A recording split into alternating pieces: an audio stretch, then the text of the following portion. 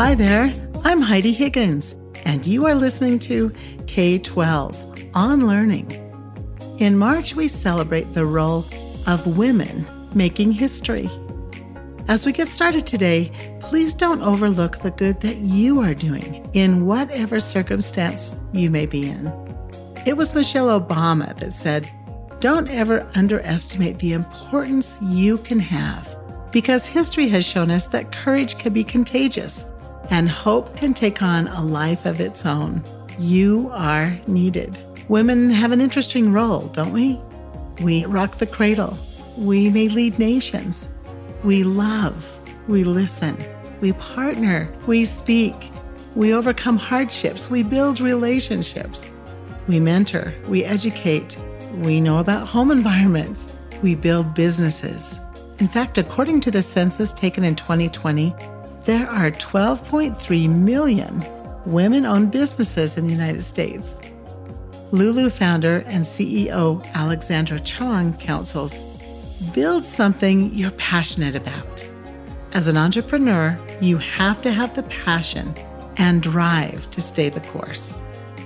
Today, you will hear the story of a woman who is a small business owner. Despite challenging times, she stepped up to the plate and with hard work has found success.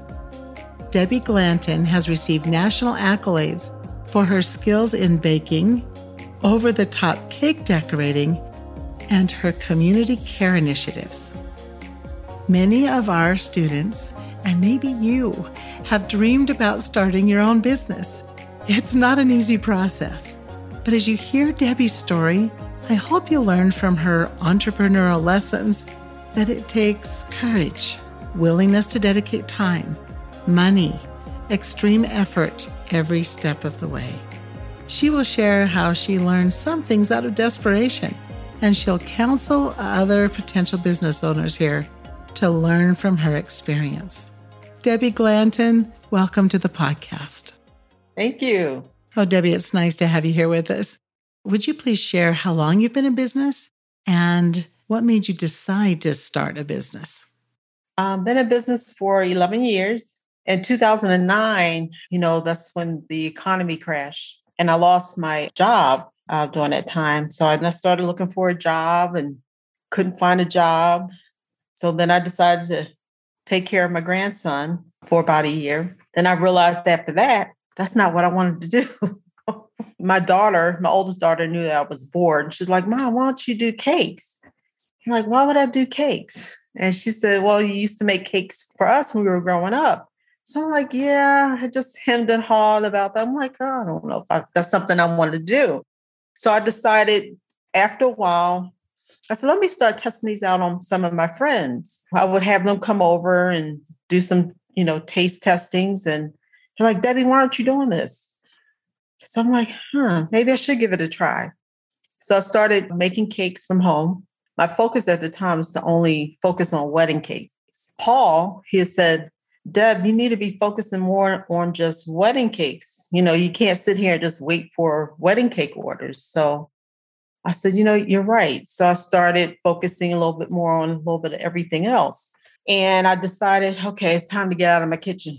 It was just getting really chaotic. I moved out into a place and I felt like, okay, this is going okay. It's for me. Here we are. So you came out of a place where you pretty much had to reinvent yourself after you had lost your job.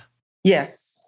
And, a lot of people, I think at that time, because there wasn't as many jobs available, a lot of people started doing something different than what they originally had planned. Yes, reinvented myself and it's been really good. I enjoy what I do. And I'm happy with the outcome and just can't wait to do more. Did you have any business experience before? No, just kind of did it on my own. Wow, Debbie, that took a lot of courage. Where did you learn your baking skills? Growing up, my mom, she used to make cakes. That was her thing. She liked to make homemade cakes. I've never known her to make like cupcakes. It was always cakes. And I'm thinking that's probably where I got it from. On the weekends, she would make butter cakes, lemon cake. That was her favorite, lemon cakes. I think maybe I just picked it up, from her. But that's not something I wanted to do growing up.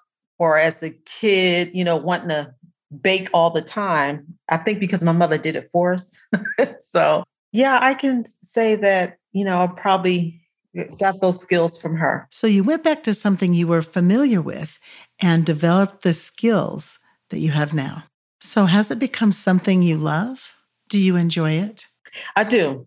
I enjoy it. The best part for me is the decorating. The kids' cakes are much more fun to do than any other type of cakes because I love to see how the kids, they get so excited when they see the cakes.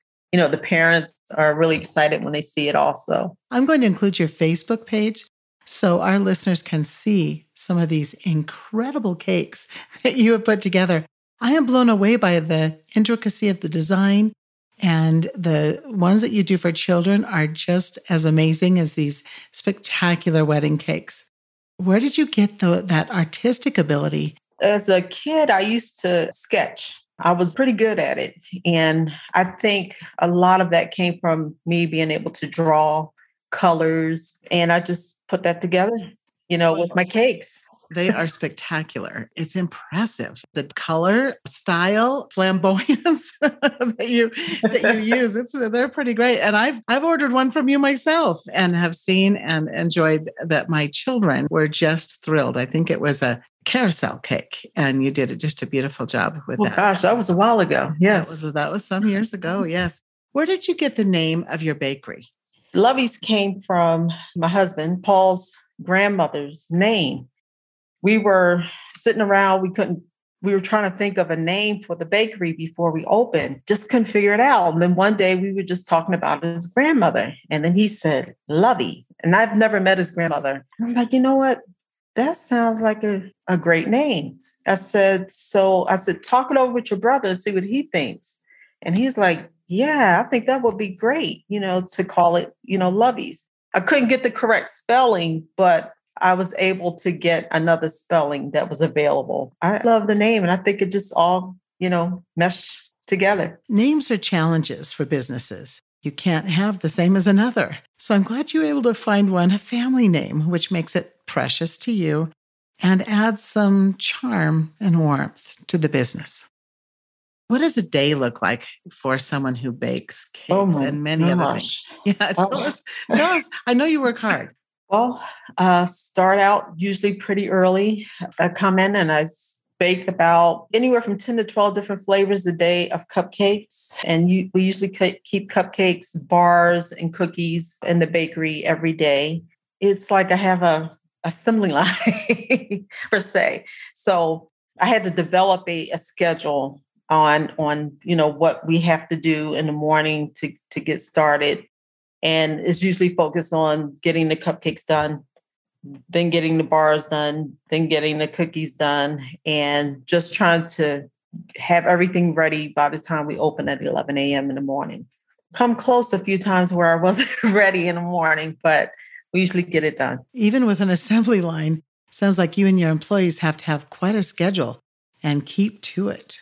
I have to make sure that I have a schedule in order to get it all done. Yes. I bet. What's the hardest part about having an employee, or the best part?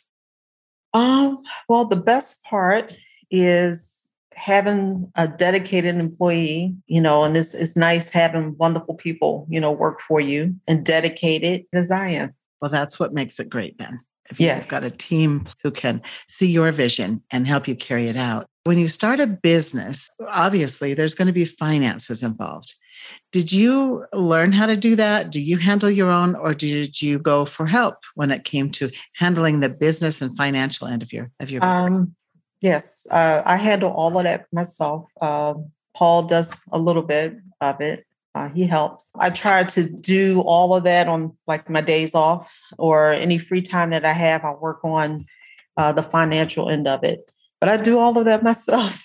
So, and how did you develop that skill? Trial and error, but it works out. I think I've been doing it so long that I developed, a plan to make sure that everything is running smoothly, finding different ways to cut costs. And it takes time, especially if you don't have the experience, you don't have the financial, advisor, an accountant. All of that is me. And I think I've done pretty good being able to do that, by myself with the help of Paul. Well, your husband, Paul, I know, has been your biggest advocate. He's certainly a great marketer because he sends out, he helps you send out some beautiful cake pictures and mentions all the accolades that you have received. And that's wonderful that you've got a family business there. That's pretty neat. Yes, he's good. He is.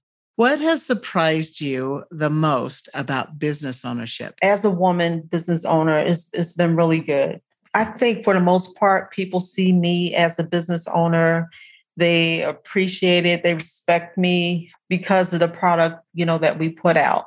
Well, that says a lot. You put out a great product. Of course, my favorite is your potato chip cookies.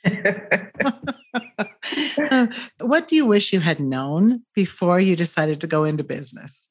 Oh, gosh, I wish I had known that I should have had a business plan. I wish I had known how much financially it would take. I wish I had known how much time that I would have had to invest. And those probably the most important, aspects, right there. I didn't know that I should have had a business plan, but I think I did pretty good not having one. So you've had to develop that over the years. Yes. And then, financially, we didn't use a loan. We did that on our own. And I'm proud of that part, not having to invest in a loan for the business. That's great. That probably helped some with stability and pressure. What advice would you offer a student or his or her family if they were thinking about starting their own business and maybe even a bakery? I would tell them, first they need to do their research. Definitely have a business plan before they start. Figure out whether or not they want to use their own financial resources or if they want to get a loan for a business. Know that it's a lot of hard work, a lot of hours, a lot of dedication in order to be successful and not to give up. That's the main part. And of course, I've thought about it, a few times, but I just couldn't. I had to set an example, for my grandchildren, for my girls, just to give it a try. It won't hurt if you fail. You just get back up and try something else if that doesn't work. Good advice. Now, you have done much more than just create a business. You have offered the community. You've taken that Lovey's name and turned it into love and opened up your doors for the community in some very wonderful ways. Tell us about your pantry. Paul and I started the food pantry. It was in the middle of the pandemic because we knew that a lot of people didn't have resources. Things were tough for a lot of people. What made me start that, I had someone come in and ask me, did I know where to get food? They needed food. And that just broke my heart. So I went out my way and did something for that person. And then I talked to Paul about it. And I said, I think we need to do something. We need to start a food pantry, see, what happens. There was a lot of pantries I know out there, but I think the more that we have to offer people in different areas, different places would be good. And when we started that, we had a lot of great, wonderful customers donating. We've had businesses donate to us, companies send us donations to help out with the pantry. And I just have to say, Utah is a wonderful community. They do anything and everything to help. And it's been great. People still bring things in. And we take non-perishable food items. And we also did toys for Christmas. This is the first time we decided to do toys because I had someone call me and say, hey, are you guys donating toys, for Christmas? And that didn't dawn on me. I'm like, we should be doing that also. So we started the toy drive, and then we had so many people bringing in toys. And it is just, folks are just wonderful and will do anything, to help. We donated also, ourselves, lots and lots of donations. It's been awesome. Many families listening today have access to Stride Career Prep courses. and extracurricular activities that will help them with their future entrepreneurial interests. So I want these families and students to learn that you are having success, Debbie, because of your hard work, but also because your business gives back to the community. You have a loyal customer base and new ones coming in all the time. And many businesses, especially food businesses, did not survive pandemic closures, but yours did and is in more demand than ever. In fact, in February, Lovey's Bakery was featured as a bakery spotlight in donfoods.com magazine that's online and distributed nationally to artisanal bakeries, supermarket bakeries, food service, and food manufacturers. In other words, your peers. The article celebrates your story like we're doing today and mentions how you have become the go-to bakery in Utah for high-quality specialty cakes and outrageous homemade desserts. And they even list a few. I'm familiar with your potato chip cookies. Absolutely incredible. And I have to mention them again. But the article lists many more. Chocolate-covered bacon strips, apple and cherry crisps, pineapple bars, peanut butter bars, chocolate cheesecake bites, and an assortment of 121 cupcake flavors. Wow. Of special note, though, is your community contribution with the food pantry that's open year-round and shows that you listen to and participate in meeting the needs of those near you. What more could we ask of a business? Congratulations. Thank you. Appreciate it. So what do you see? Can you picture Lovey's 5 years from now? Yes. So Paul and I talked about this, and we would love to open another location somewhere, maybe a couple more locations. That's the plan. Well, the popularity says that you'll be able to do it. Debbie Glanton of Lovey's Cakes, thank you so much for being on the podcast today, for sharing your experience as you started your own business. And I certainly hope that one of those Lovey's Cakes franchises, ends up in a neighboring state near me. Thank you so much for being here. Thank you, Heidi. I appreciate it. Thank you. Thank you for listening to K-12 On Learning, sponsored by Stride. To learn more about online public schools powered by Stride K-12, Stride career prep programs that foster lifelong learning, or any of the private school or individual course offerings, please go to stridelearning.com or k12.com. Special thanks to Tree K Studios for providing the music for us. Remember to subscribe to this podcast and feel free to leave us a good review. We hope you'll join us next time for K-12 On Learning.